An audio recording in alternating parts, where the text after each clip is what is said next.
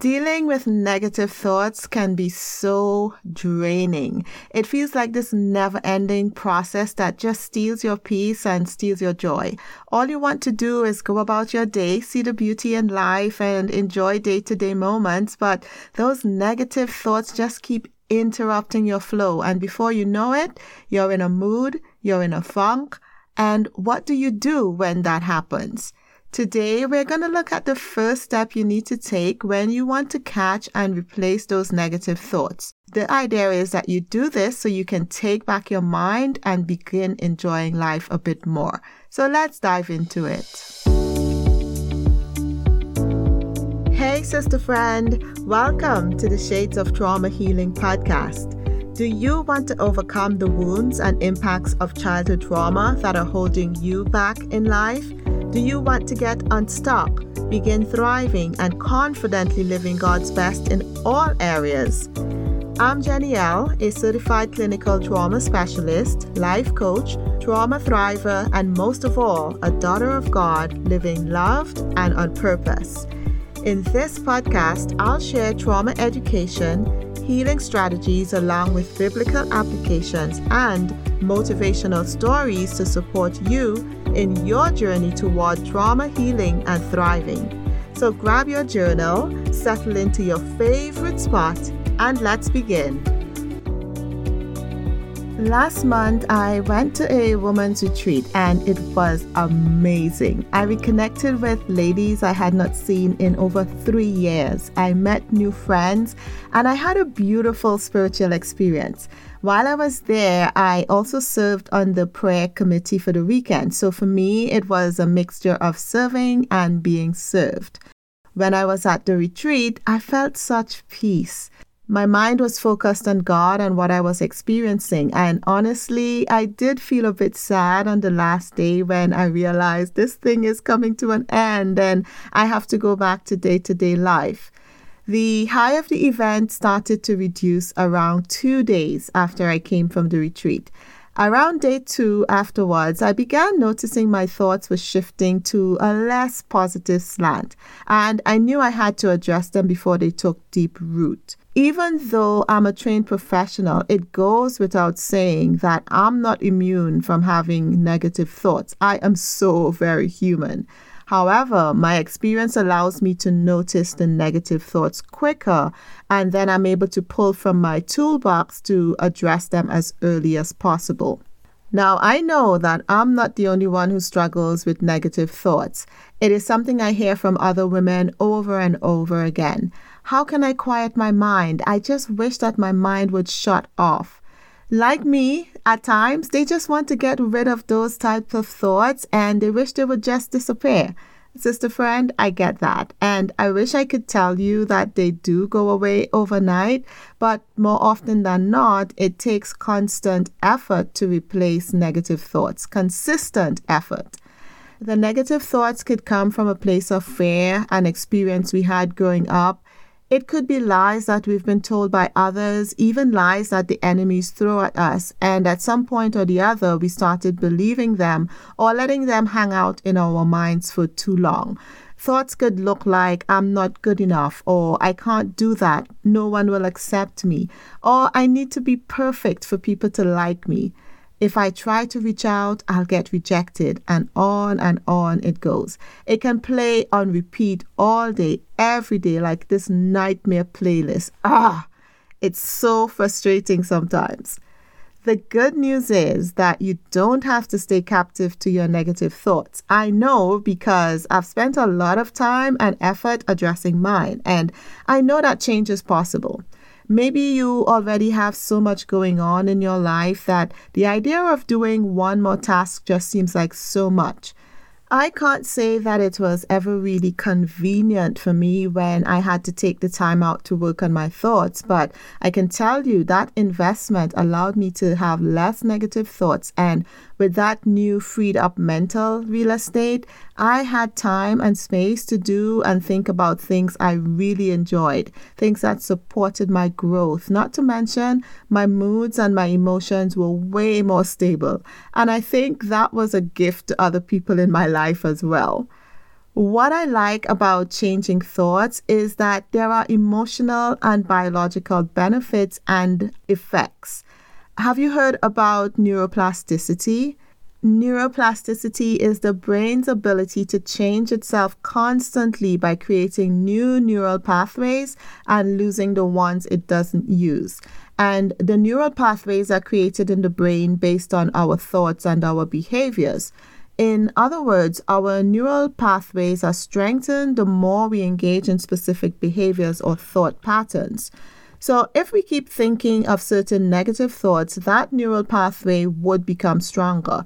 However, if we took the time to interrupt and replace the unhealthy thinking with God's truth, those neural pathways will eventually die. Sister friend, when I hear this, I am so encouraged because it means that while we are trying to change unhealthy thinking, we can be hopeful because we are literally rewiring our brains. And by faith, the day will come when we can say, I don't think like that anymore. And we will notice a new calmness and a confidence in who we are as daughters of the King. The freedom that it brings is just wonderful. Think of what you will do and how you will think when you're not constantly replaying or fighting those negative thoughts.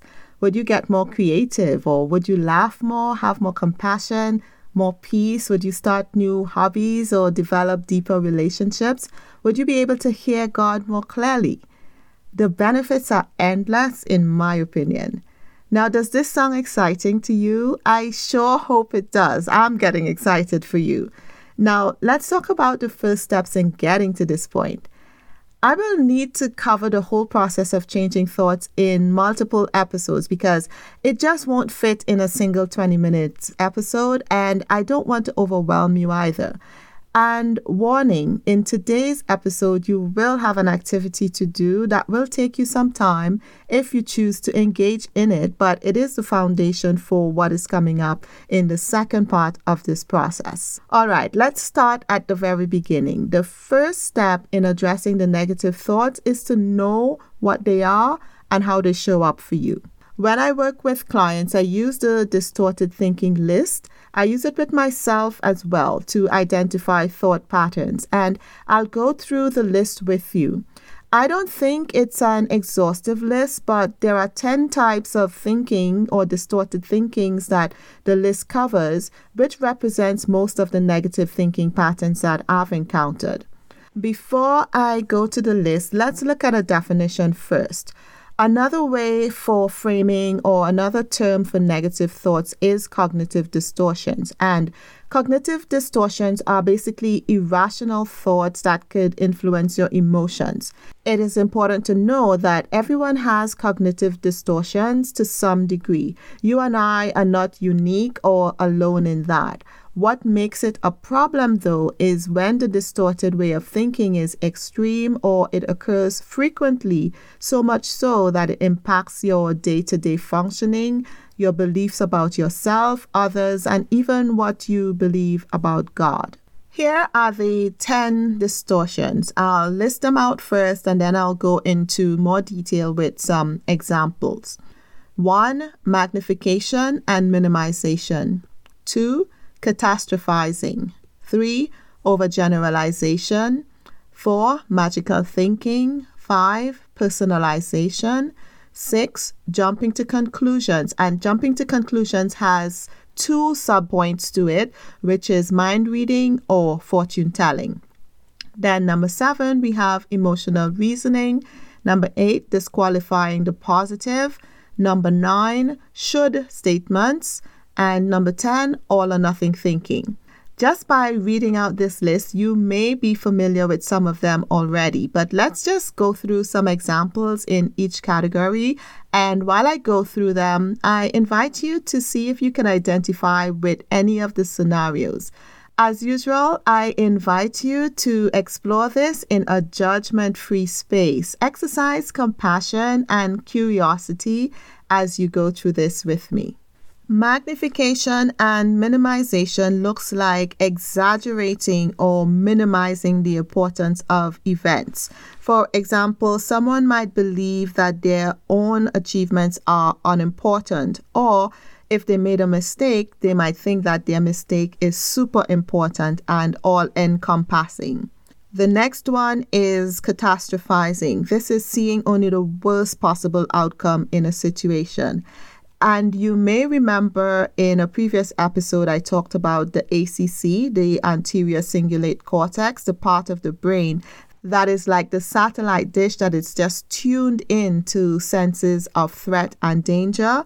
This is where the ACC informs how we think, and the thinking results in catastrophizing, only seeing the worst possible outcome in situations, because the brain is trying to prevent you from going into things that could be of danger to you. Overgeneralization is the next one, and this looks like making broad interpretations from a single or just a few events. If, for example, someone had an awkward job interview, they may begin thinking like, I'm always so awkward in interviews. And this obviously would impact the way they go into any future interviews. And like the self-fulfilling prophecy, if they're thinking they're awkward, they may act awkward. And it all starts with what they're thinking, generalizing based on one or a few experiences. Another example would be if they didn't get the job, they could overgeneralize and say, I'll never get a job. The next one is magical thinking.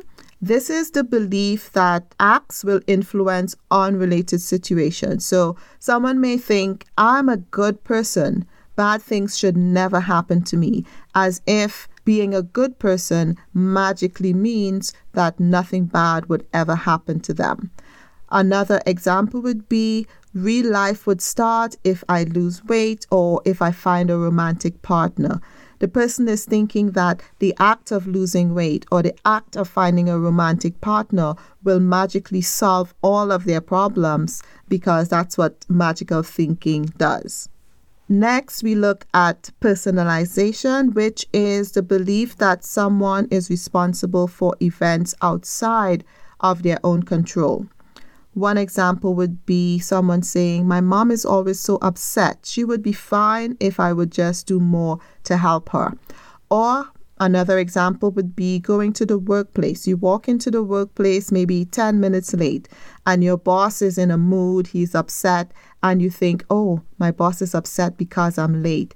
And then the person begins creating the story of how they can make their boss feel happier, how they can make sure and come and work earlier so their boss wouldn't be upset, when really the boss could be upset and it has nothing to do with them. The boss's pet may have gone missing, or they could have had a fight with their spouse, or their children could be giving them problems, or the boss's boss could have just come down on them for missing a deadline.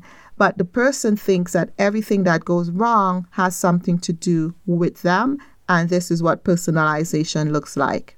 Most of these distorted thinking comes from, or they're formed in childhood. So if you think about a child going through a traumatic experience or living in an environment that is not supportive, as a child, they don't have the functioning or the words to make sense. For example, if their parents are upset with them because the parent had a bad day and they don't know how to regulate their own nervous system, and they come home and they yell at the child and take it out on the child doesn't have the capacity, or they don't have the vocabulary, or they're not even thinking that my parent is having a bad day because something happened to them. Usually the child would think, something's wrong with me. I did something wrong. So I need to be better in order for my parent to be better. So you can see where this thinking would start depending on the childhood experience, and it continues to grow with a person until they become an adult, and everything in life is personalized based on what they experience. Jumping to conclusions is the next one, and this is interpreting the meaning of a situation with little or no evidence. And I mentioned that this category has two subpoints, which are mind reading and fortune telling. Mind reading is trying to interpret the thoughts and beliefs of other people without any real evidence. An example would be someone did not go on a date with a person, so they conclude the person must think I'm ugly.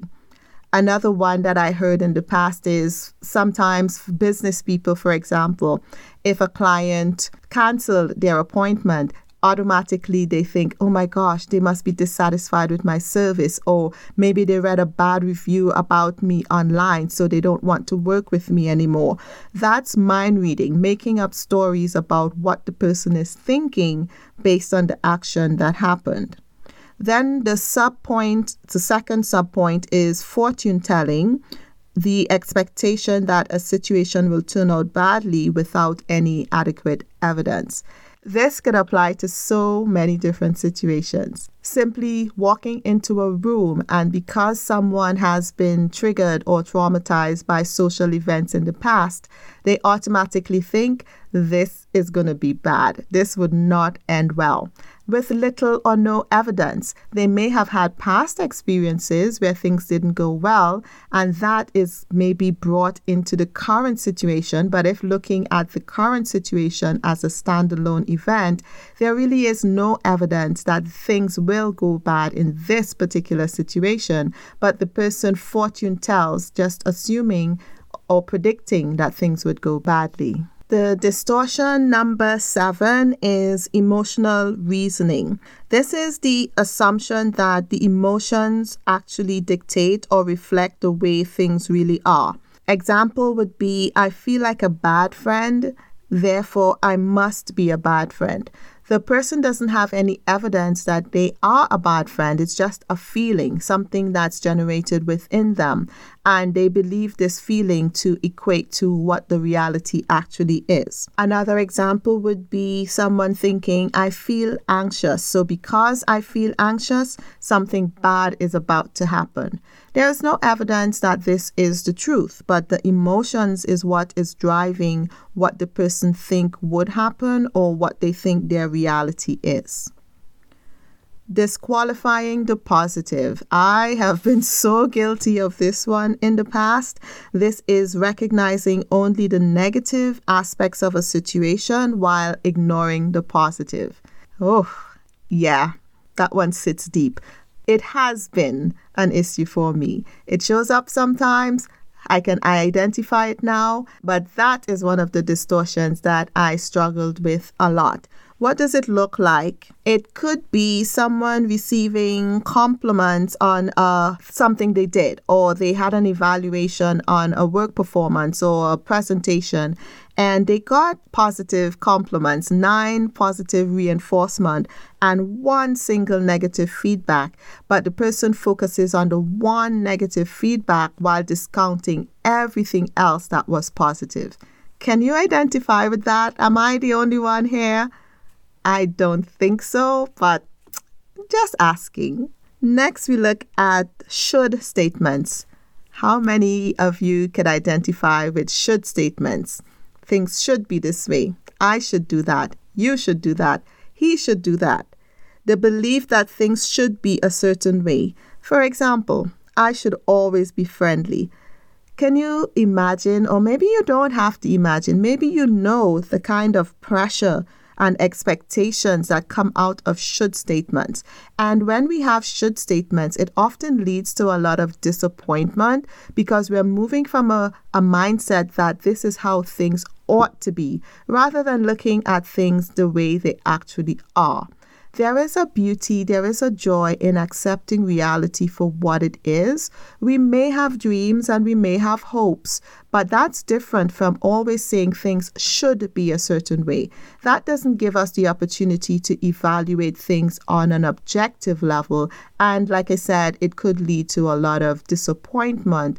And the person goes through life feeling like the world is against them. However, a shift in their viewpoint to embrace and view reality could be helpful in shifting the mindset and how the person experiences life. Finally, we have all or nothing thinking. I hear this come up a lot when couples argue. You always talk to me like this, or you never do this, or I always have to ask you. This is speaking in absolutes. Always, never, every. And we know that life is not that straightforward. No one is always good. No one is always bad. No one is always late. No one is always anything. No one falls in the category of always never doing something, if you get what I mean. This is the type of language that creates problems in relationships, and because it's a distorted thinking, it also needs to be addressed. Those are the 10 cognitive distortions. How was that for you? Did you identify any of those distortions? Like everything I share in this podcast, it is not meant to cause you shame or guilt or anything like that. It is information, and you can use this information to change and support your healing.